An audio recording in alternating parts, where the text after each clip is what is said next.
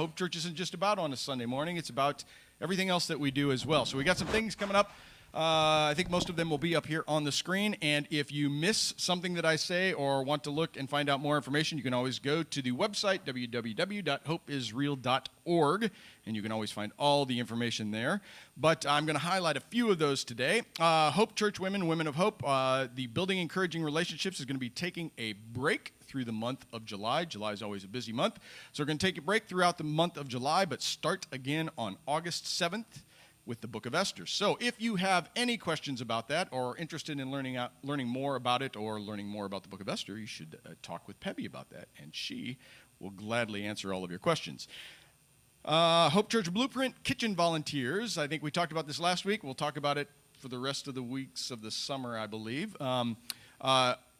We volunteer every year to help out with the kitchen, preparing food and serving food for Blueprint, which is a ministry that we work with down in the center of San Antonio, mostly. Anyway, if you are interested in helping serve meals or prepare meals, please check out the information on the website or contact Jackie Kay. I've decided to go with Jackie Kay. I asked her permission about that. I can't pronounce her last name no matter what I try to do. So Jackie Kay. So see Jackie Kay, and she will give you more information about what's going on with Blueprint and the volunteers that they need. And then lastly, Hope Church, Hope for Kids Fun Day, Fun in the Sunday actually is what we're calling it.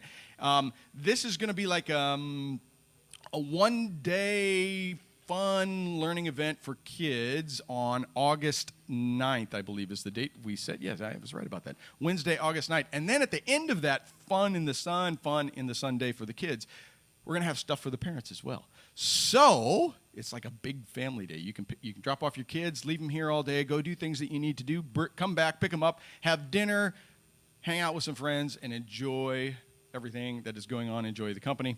And if you have questions about that, please see Jen Townsend. With that said, I'm going to invite Pastor Tom to come forward and take us through the rest of the service.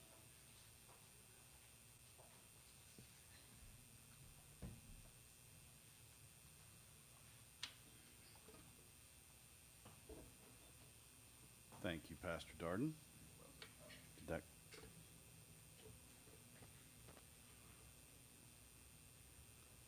All right. I think that's on. No, still not. There it is. Something's on. All right. It may just be my electrifying personality. You never know. All right.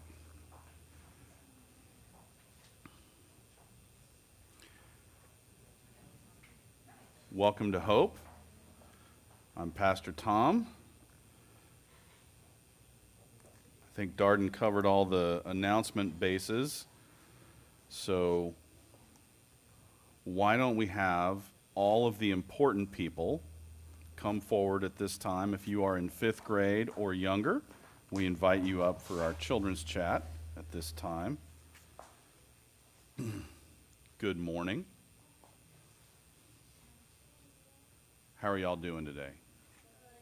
Doing okay? All right. You look good. You feel good? Caden, how you doing? Doing good? Okay. Glad to hear it.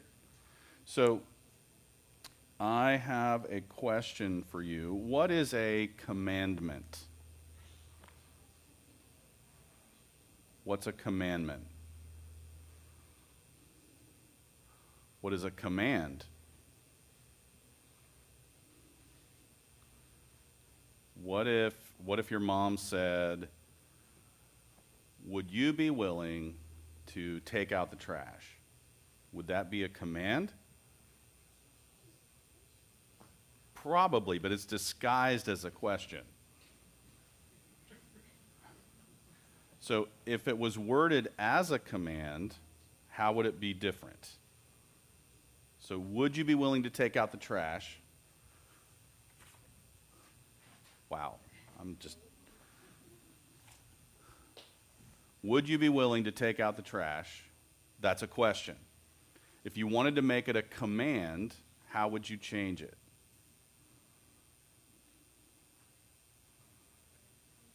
No idea? Okay. What if I said, take out the trash now? That's a command. All right. And I'm sure your parents have never given you a command. That's a joke. Like, sit down now. That would be a command, right? Would you please sit down? That's a question. Sit down now is a command. God says that he wants us to follow a command. So if God gave you a command, would you have to do it? I mean, you would want to do it, right? Well, here's the command. This is from the Gospel of John. It says, "A new commandment I give to you, that you love one another." So that's what God wants you to do. What kind of command is that? What are you commanded to do? This is my commandment to you, that you love one another. What is God commanding you to do? Wow. I've never heard it so quiet. I haven't either. That makes me nervous for children's church. Right? They're teachable. There's a good 360. Caden, if God says, my commandment to you is to love one another, what is he commanding you to do? What does he want you to do? Show your muscles? No. What does he want you to do? My commandment to you is to love one another. What does God want you to do?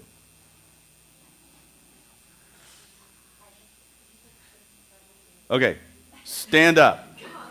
Stand up. Okay, that was a command, and when I said stand up, what did you do? You stood up. Very good. Turn around. Safe.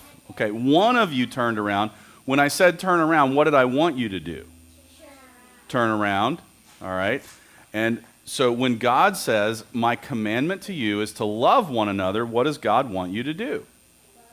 Love one another. Finally. All right. How do you love someone? Being pleasant? That's a good idea. All right. You can be pleasant to someone. That's a good way of showing them that you love them. You could give them a hug. Mila, you want to hug your brother? Do you love your brother? Yeah. Well, I know you love your sister. Yes, you do.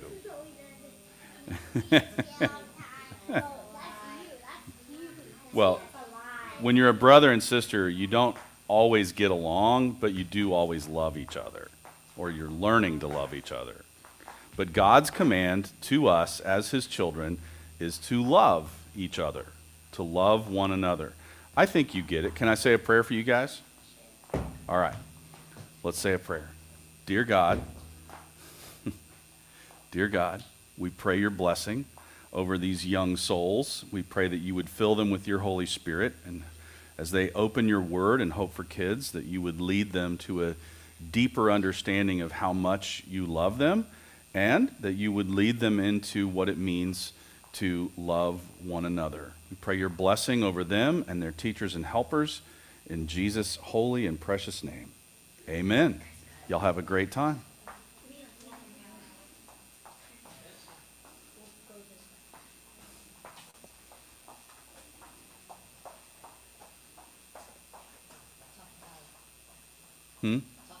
Tough crowd.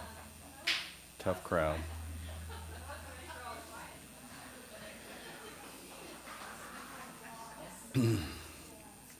Should we pray again for their teachers today? All right. Why don't we say a prayer as we prepare our hearts for God's word this morning? Will you join me as we turn our hearts to the Lord? God, our loving Father, we come before you this morning, and we pray that you would fill us with your Holy Spirit. As we open your word, we ask that you would open our hearts. We pray that you would be with Joanna as she is experiencing some discomfort here today. And we just pray your healing over her. And we just ask that you would be with each of us as we spend time in your word today. Fill us with your Holy Spirit. Lead us into a deeper understanding of your love for us. In Jesus' name, amen. All right, we're going to take a quick break. We have if you're on Zoom, we have a emergency medical crew that is in with us this morning to help Joanna, who's experiencing some health issues. And so we're just going to take a little pause in the action. We're going to everybody's going to spend some time in prayer for Joanna, and we're going to see her get taken care of, hopefully. So let's just say a prayer. And I'll pray again, and then we'll just have a moment of silence. Father God, we lift up Joanna to you. We pray your provision through these paramedics and firemen, that you would minister your healing to her, be with her, calm her heart, steady her body, and help her toward health and healing and recovery from whatever she's going through. And we just pray you would use these medical team members to correctly diagnose and treat and care for her. We pray your blessing over her and this entire situation in Jesus' holy and precious name. Amen. All right.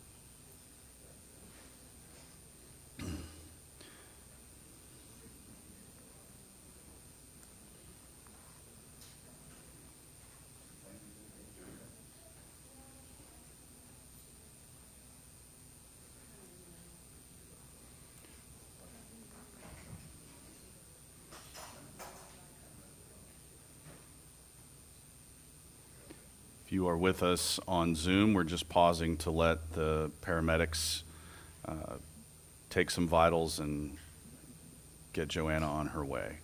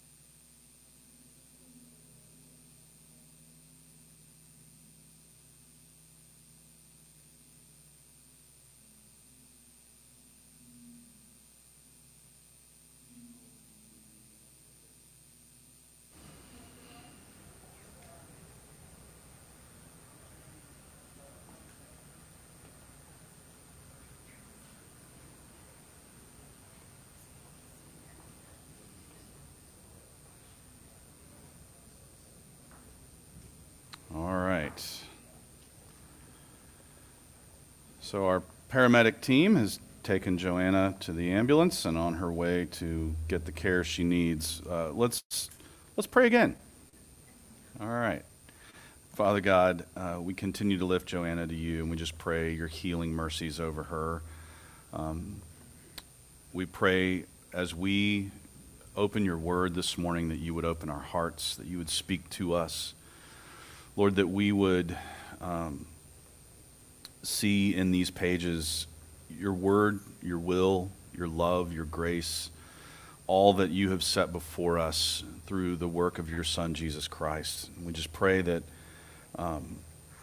you would be at work for those in our midst who are sick or recovering from medical procedures or facing uncertain diagnoses. We just pray your healing mercies over them.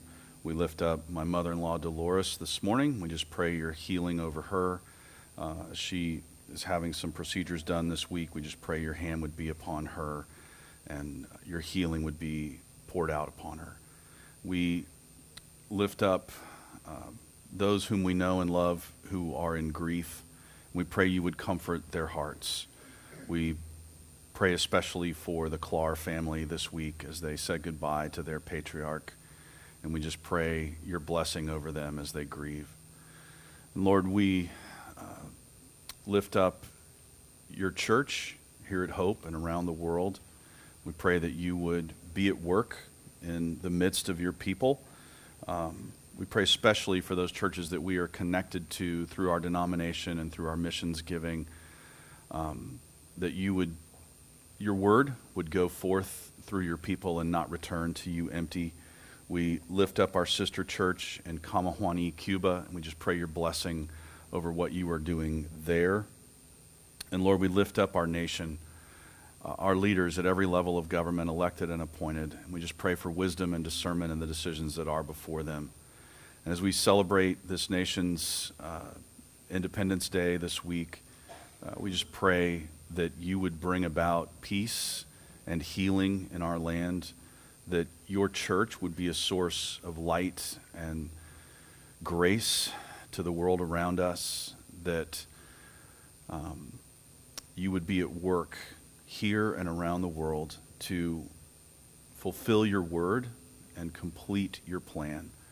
We pray that your will would be done here on earth as it is in heaven.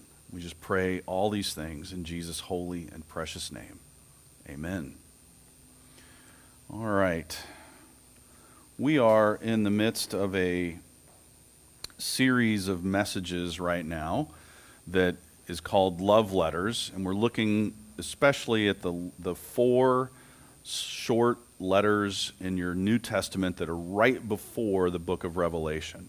So as you work towards the end of your New Testament, you will find 1 John, and then the creatively named 2 John, and the even more creatively named 3 John, and then you will find the book of Jude, and then you would, if you kept going, you would be in the book of Revelation. So that's where we are in the Bible, and we've looked at Jude and the 3rd and 2nd John letters, which are very short.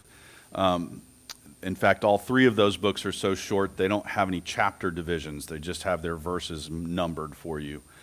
And now we are in the midst of kind of working our way through the letter called 1 John.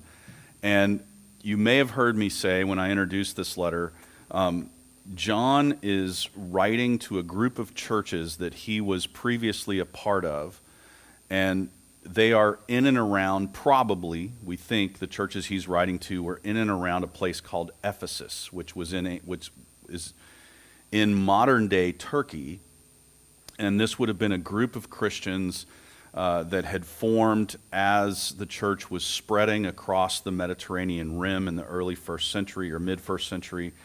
And these churches have had a series of problems. One problem is addressed, each of those problems are addressed in 2 John. And one problem is that there are false teachers who are moving around, kind of going into churches. And churches at this time all met in people's homes. It was not legal to be a Christian, so they didn't have church buildings. They didn't have legal assemblies. They met in secret. And these little small house churches had a series of problems. People were moving around between the house churches, teaching incorrect ideas and doctrines. And John writes one of his short letters about that problem.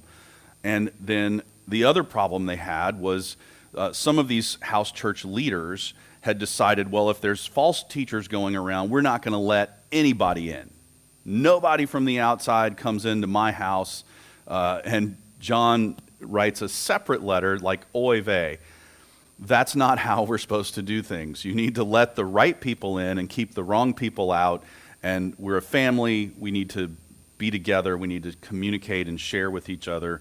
And then 1 John is really more of a sermon than it is a letter like one of Paul's letters. Paul's letters include a lot of teaching, and Paul builds arguments like a good Westerner. He uses logic and rhetoric and all these little structural tools to build his arguments. And then John writes in this really cyclical, colorful way, and he cycles back and forth through themes. Some of the themes you'll see this morning as we read from 1 John chapter 2, just the first 11 verses, you'll see him cycle through the themes of sin and righteousness. He uses a lot of contrast in these cyclical movements through his writing. Sin and righteousness, truth and lies, old and new, walking versus stumbling, light versus darkness, love versus hate. And these are just the themes that he cycles through just in these 11 verses as he looks at the contrast between these ideas.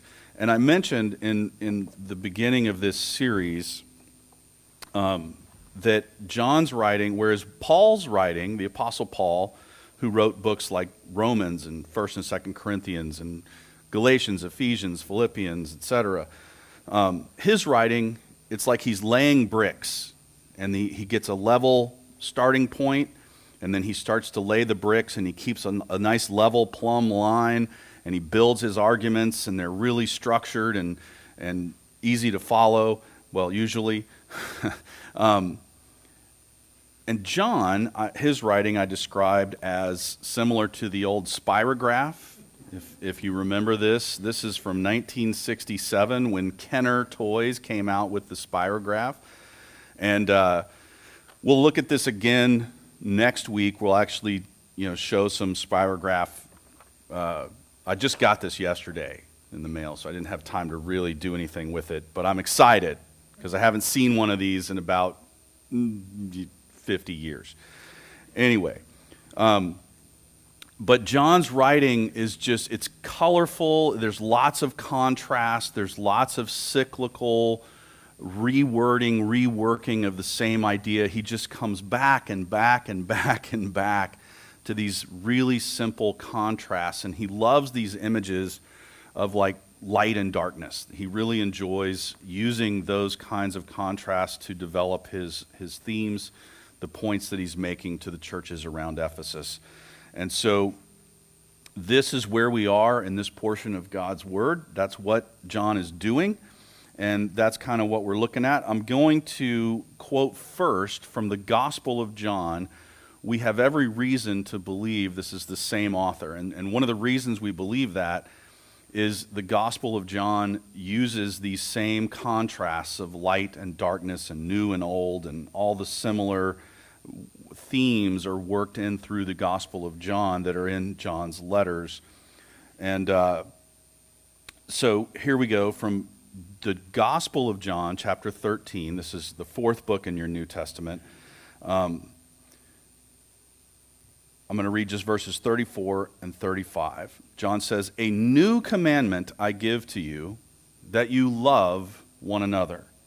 Just as I have loved you, you also are to love one another. By this, all people will know that you are my disciples, if you have love for one another." Then we're looking today at the second chapter of 1 John, John's first epistle or letter, and we're just looking at verses 1 through 11. And you can sort of tell sometimes when John is changing his thought or starting over is really what he's doing. He says, my little children, or I am writing to you, and then he goes back through these cycles of the content he's trying to communicate to people. And so here we are, second chapter of 1 John. I'm going to read verses 1 through 11. My little children, I am writing these things to you so that you may not sin. But if anyone does sin, we have an advocate with the Father, Jesus Christ, the righteous. He is the propitiation for our sins, and not for ours only, but also for the sins of the whole world. And by this we know that we have come to know him, if we keep his commandments. Whoever says, I know him, but does not keep his commandments, is a liar, and the truth is not in him. But whoever keeps his word, in him truly the love of God is perfected. By this we may know that we are in him. Whoever says he abides in him ought to walk in the same way in which he walked. Beloved, I am writing you no new commandment, but an old commandment that you have heard, that you had from the beginning. The old commandment is the word that you have heard.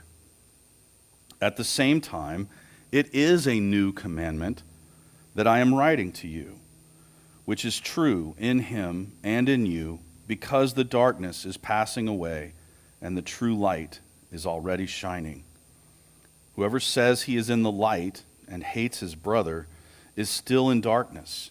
Whoever loves his brother abides in the light, and in him there is no cause for stumbling. But whoever hates his brother is in the darkness and walks in the darkness and does not know where he is going, because the darkness has blinded his eyes.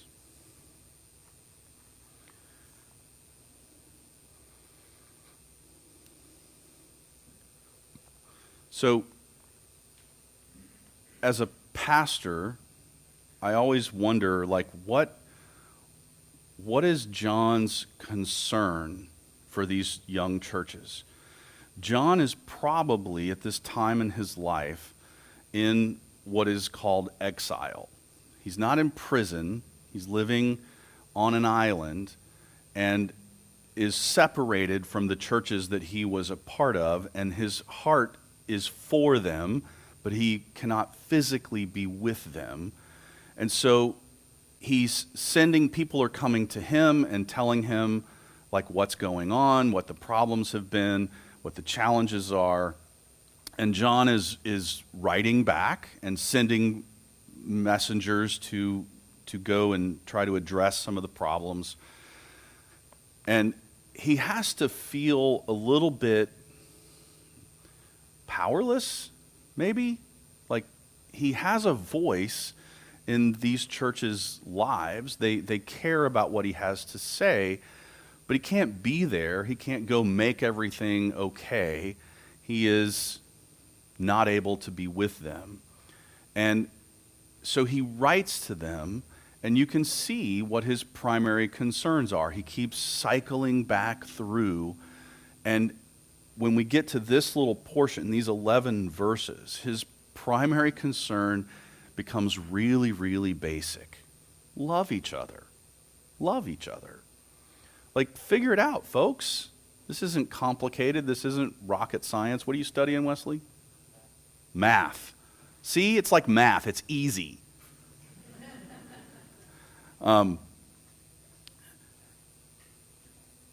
We are to love one another. We are to love one another. Sounds easy, but kind of like math, it gets complicated. And math lost me when they did imaginary numbers. I'm like, if you can make it up, I'm out. This isn't math for me. I'm done. They told me I can't divide by 0, but I have to imagine that I divided by 0. No, it's not easy. It's weird. What's wrong with you? Math. That's what's wrong with you. Yeah, Kathy and I have one wonderful daughter, and then our other daughter. They both agree with that statement. But one of them, we don't know what we did wrong as a parent. We raised a math major. It was really sad, but here's my point. What we are called to is both simple on the one hand, love one another, and really messy and complicated on the other hand. Like, how do we do that well over extended periods of time with people we disagree with or don't understand or, disagree with? I already said that. Did I mention we disagree with one another? Okay. So, if we're just looking at these 11 verses in the letter, in John's first epistle, John's first letter, we're going to start the answering of this question, how do we love one another, with where John starts in verse 1. We need to know that we are covered. We need to know, you need to know, I need to know, we need to know that our sins are covered. How does John say this? My little children, I'm writing these things to you so that you may not sin. But if anyone does sin, we have an advocate with the Father, Jesus Christ, the righteous. So, we are to keep the goal in sight, that is, that God does not want us to sin. Again, simple to say, much more complicated to live out on a daily basis. But we need to know that we're covered, and we keep that goal that God does not want us to sin before us, that our calling is to reflect Christ's righteousness in our own lives, to be like him, if you will, to reflect his light to others, and to return to God's grace continually. So I'm going to read this portion again. But if anyone does sin, we have an advocate with the Father, Jesus Christ, the righteous. So, a little bit of grammar. That if is a particle in the sentence. And in Greek, the particle if can be what's called causative. So one way to translate this would be when. But when you sin, like it's not an if, it's a when.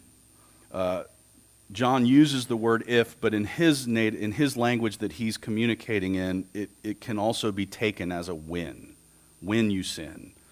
So he's not saying, for example, that someone might never sin again. There are Christians who've interpreted it that way. I'm a really bad Christian because I sin all the time, every day.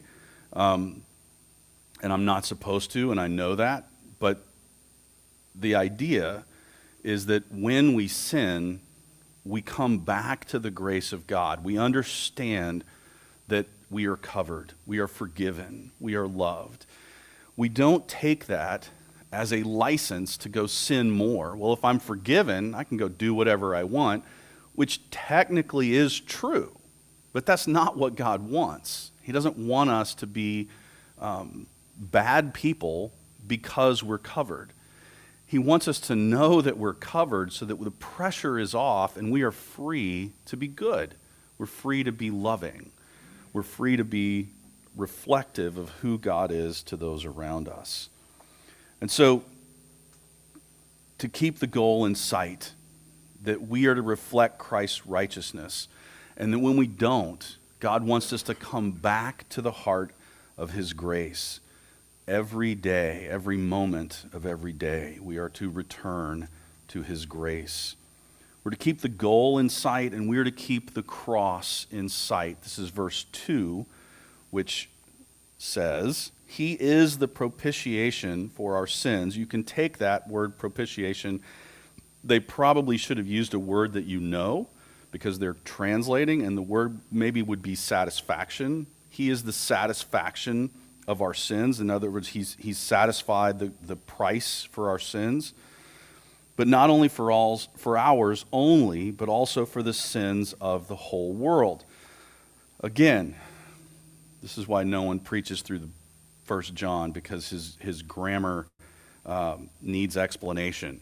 That's just a joke. People do. Anyway,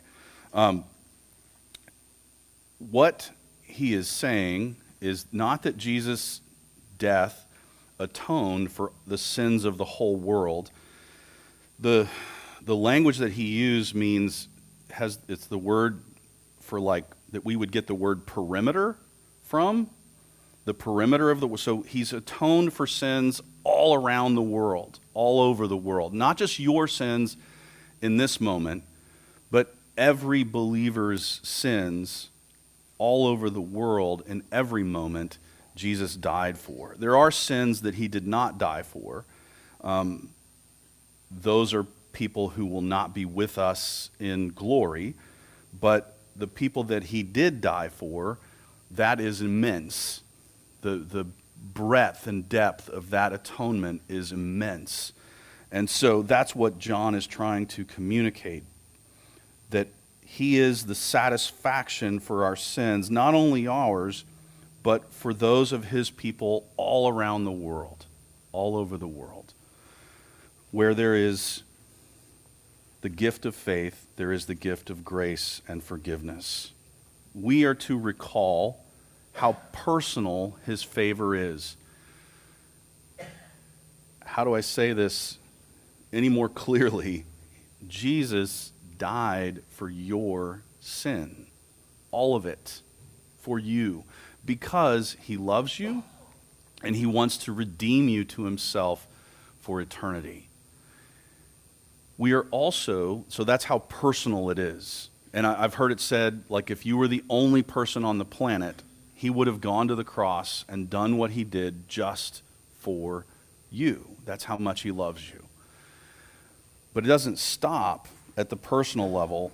We are to also understand and recall how vast his favor is. There's my sin that he atoned for, and there's the sin of everyone for whom Christ died for the forgiveness of their sin. His sacrifice is personal in scope and vast in scope. We're to know that we are covered. If we're going to love one another well, it begins there. It begins understanding that I have received a grace and a forgiveness that I did not deserve. I didn't earn it. I didn't merit it. I didn't do anything to deserve what God has done for me. That's our beginning point.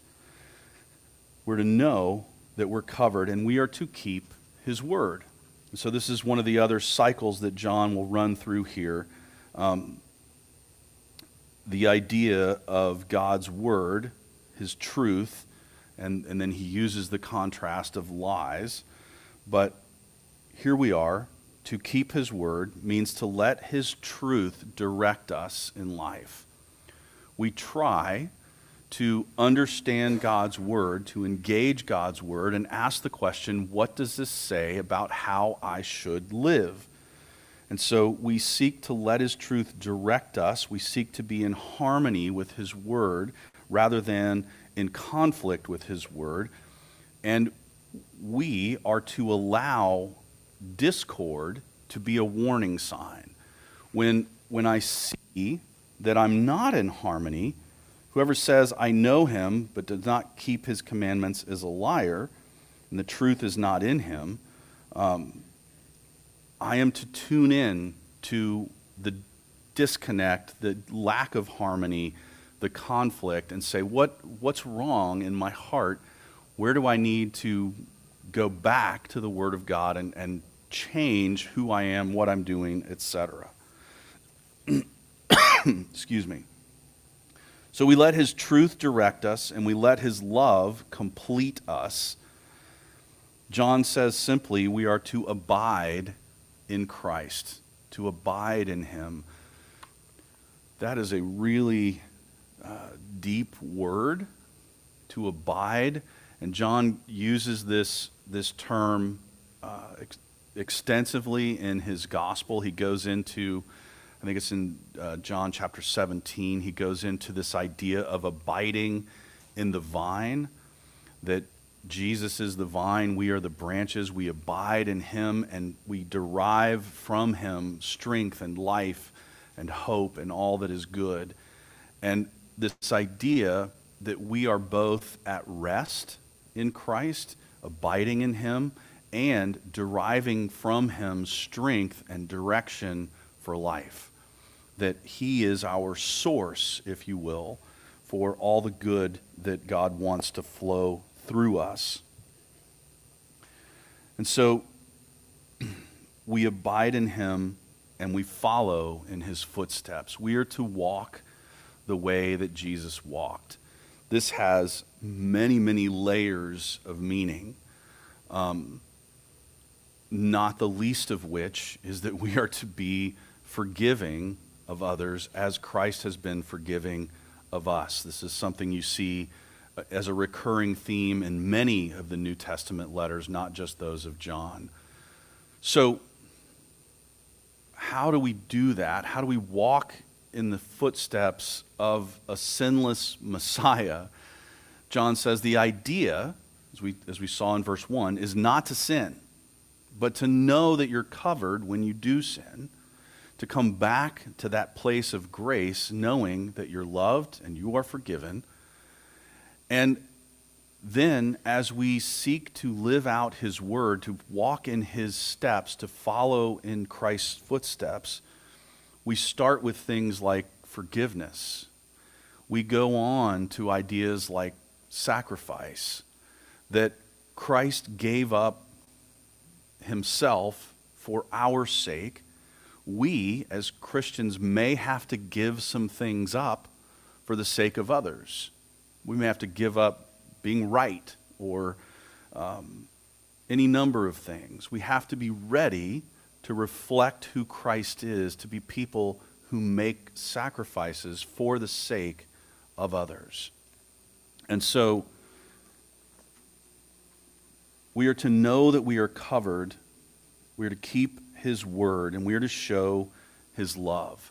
John says it this way, that we are to shine his light, to shine the light of God's love in the world.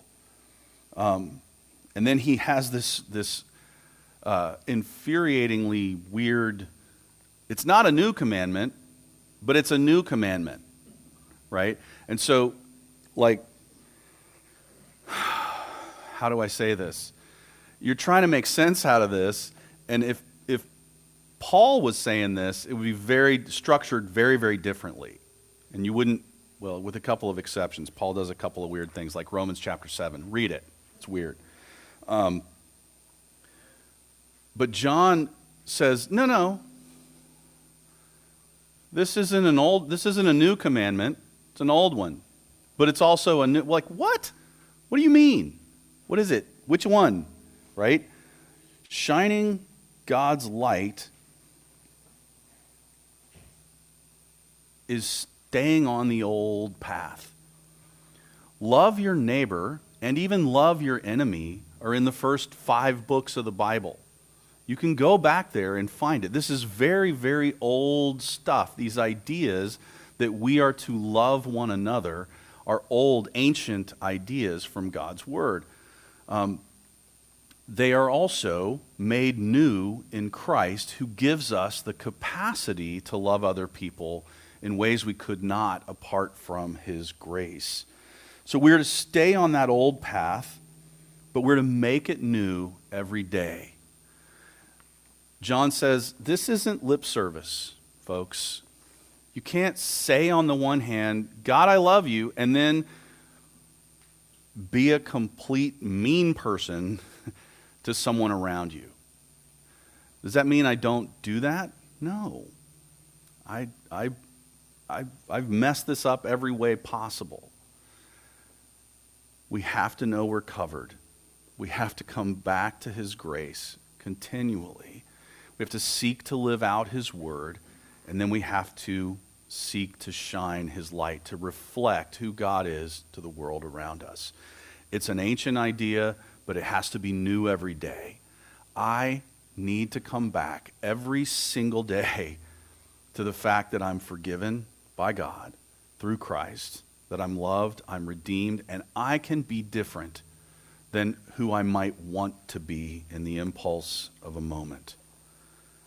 that God has. This is one of the things that we try to do here on a weekly basis.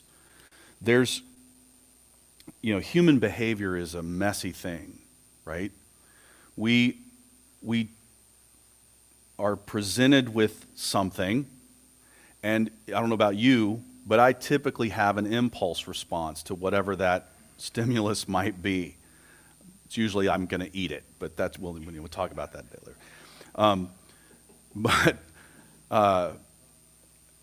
There's what presents itself to us. There's the impulse we might have, and almost never, unless you're talking about like a puppy, almost never is my impulse what God wants from me. Right? Now, you give me a puppy, that's easy. You give me a little bit messier situation, Tom's impulse is going to be to set about the course of bringing out Tom's will in the situation. Right? This is not what God wants from us. He wants us to stop and think about what His will is. What would love, what would sacrifice, what would grace, what would forgiveness look like in this moment? We are then living out of a different part of ourselves than whatever that impulse is. And this is one of the reasons God calls us together on a weekly basis, is to center ourselves in His Word and reconsider what it is He wants for us, so that we're not living out of impulse. We're living out of His Word, His will, His love, His grace, His forgiveness. We are reflecting His light. We are spreading His love. This is the point, that we have to remind ourselves not to live out of impulse, but to spread this slippery thing called love. Our goal is to help others get to the cross. So the way I relate to you should be, on a good day, helpful to you in your approach to the cross. Or, may I say it this way, to your re-approach to the cross. When you see me, or when I see you, cycle back to the cross to remind ourselves of God's grace and forgiveness, that we are covered, that we have a sense of direction that's outside and beyond my own impulse, and that God wants me to reflect to you and to the world His light. Then we are helping each other get back to the cross. This is our goal. The opposite of that is what John calls stumbling. And he sets this contrast between walking in the way of Christ and stumbling. This is the difference. Are we going to stumble around in the dark and hurt people by following our impulses, or are we going to turn on the light and walk in an informed way towards the will of God, into demonstrating His love to the people around us? This is what John continually cycles back through in his letter, this call to spread God's love by helping others get to the cross, and by keeping your eyes open to His Word, to His love.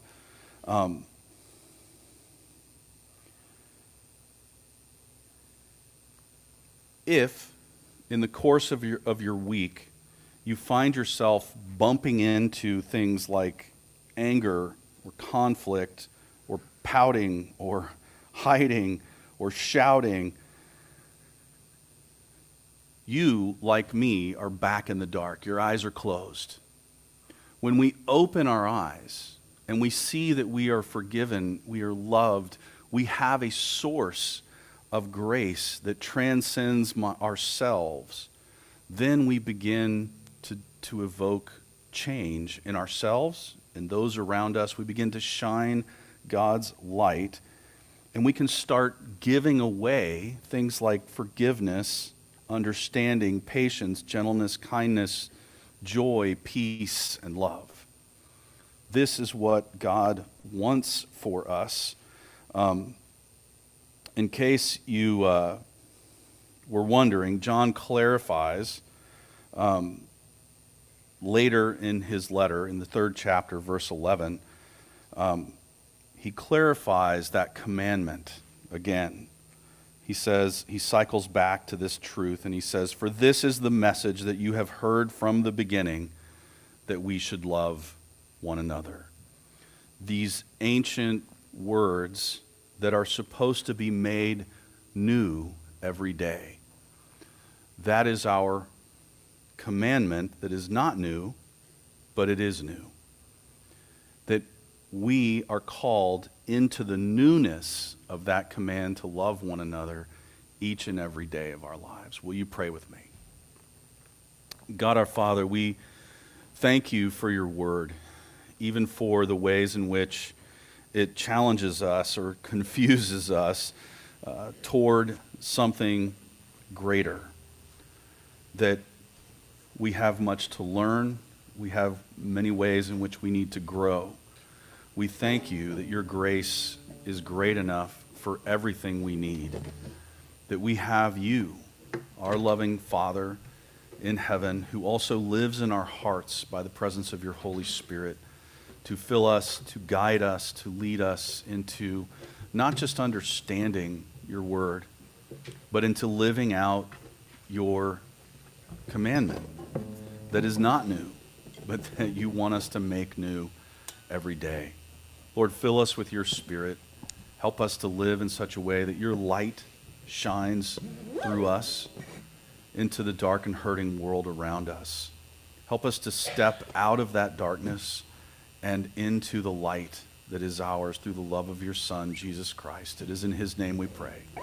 Amen.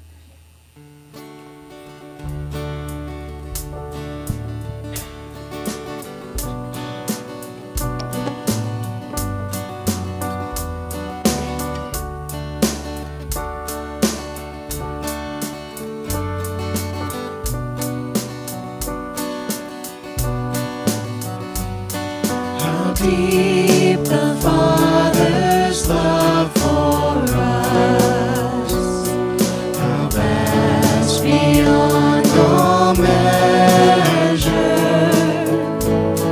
that he should give his only Son to make a wretch his treasure. How great the pain of searing loss! The Father turns his face away, as wounds which mar the chosen one bring many sons to glory.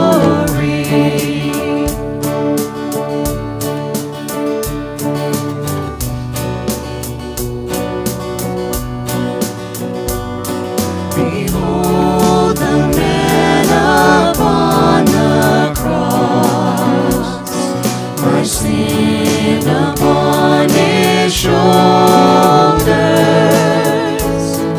Ashamed I hear my mocking voice call out among the scoffers. It was my sin that held him there, until it was accomplished. His dying breath has brought me life. I know that it is finished.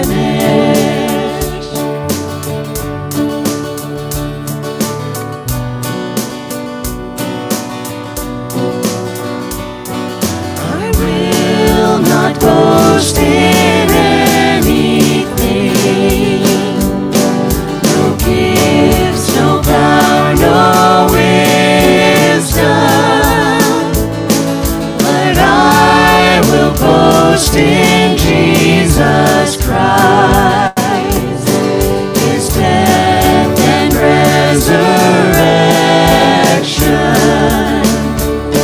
Why should I gain